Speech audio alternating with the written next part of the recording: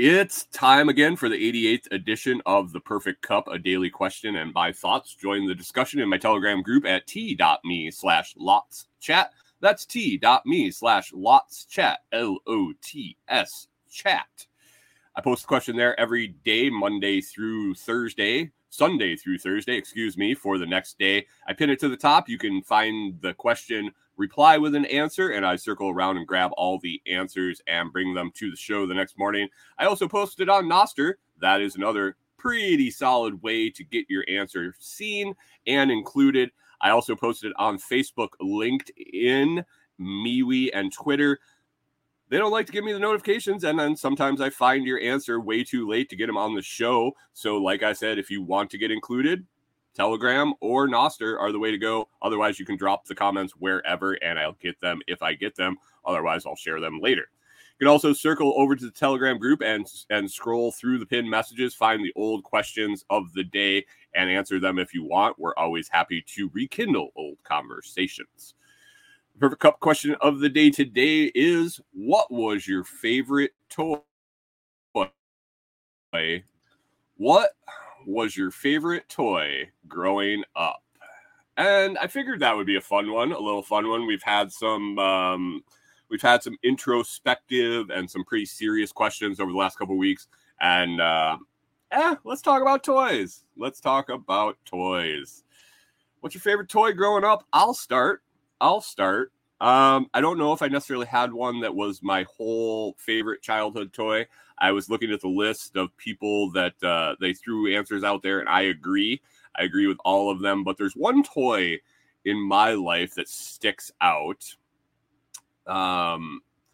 It's one that I received from a relative that, when I think about back when I was a kid, I got a lot of cool toys. My parents got me a lot of cool stuff.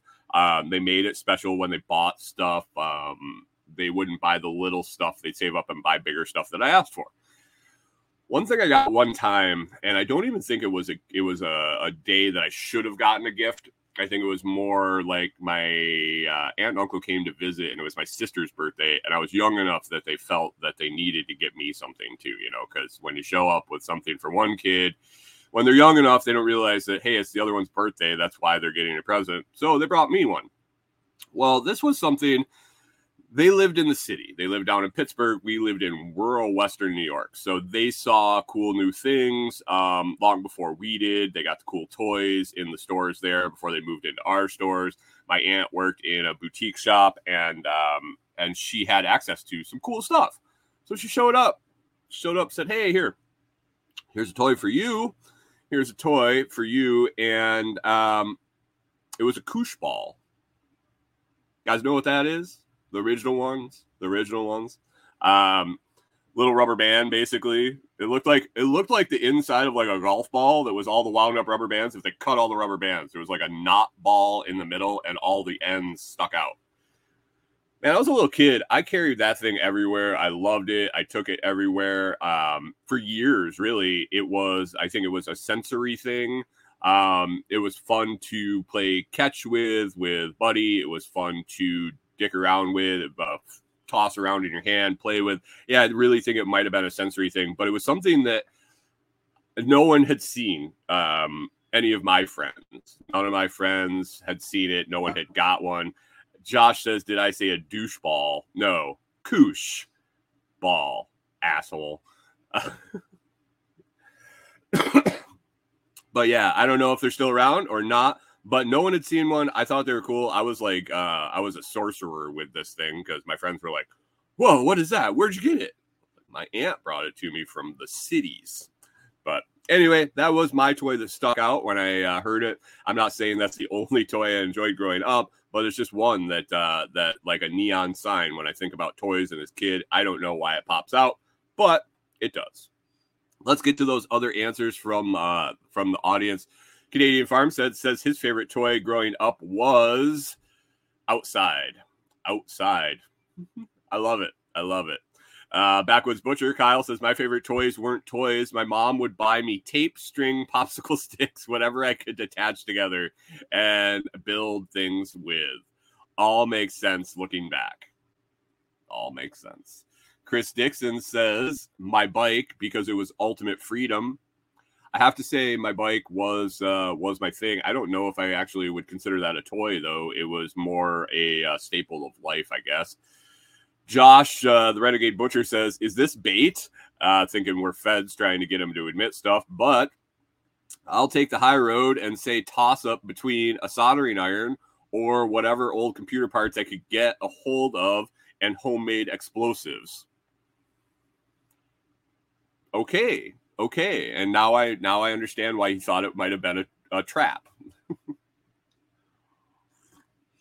James from Gingerbread Farms comes up with a very popular answer of Legos. And he says it's the same as today. It's been his favorite since he was a kid, all the way up through, and still today, Legos are his favorite.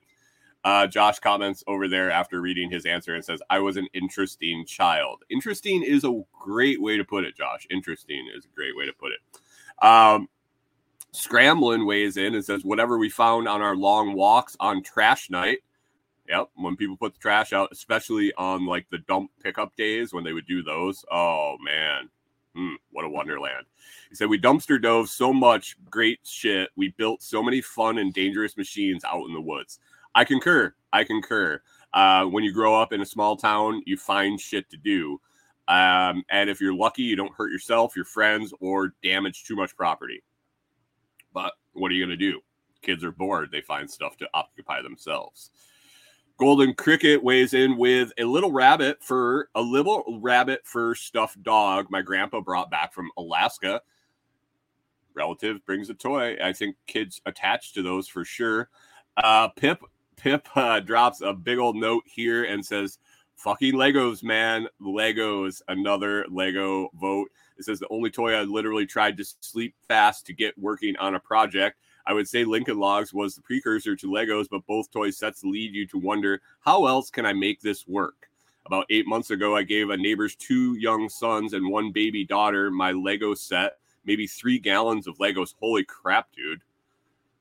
Also, my old Rambo action figures, though now that I think about it, show and tell with a Rambo in class might be an issue.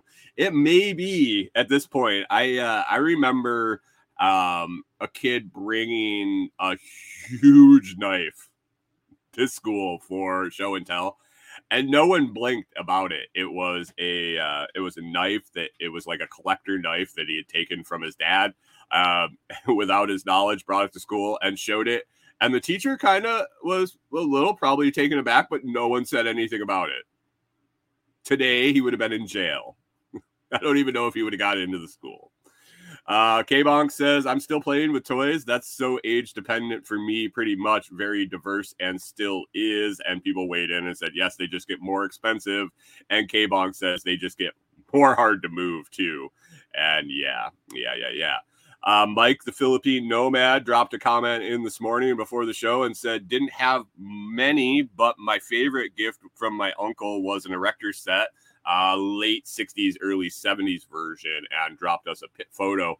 And I do remember the Erector sets, the Lincoln Logs, the Legos. It really spurred those STEM brain cells, STEM as in science, technology, and math. Those not stem cells, but engineering, math. That generation of people came out of all those things, and when we stopped using those physical toys, those physical building blocks, I think that faded away. So let me see. Josh says he was an interesting child. Backwoods Butcher says that was Christmas. My uncle got me the Anarchist Cookbook. Yeah.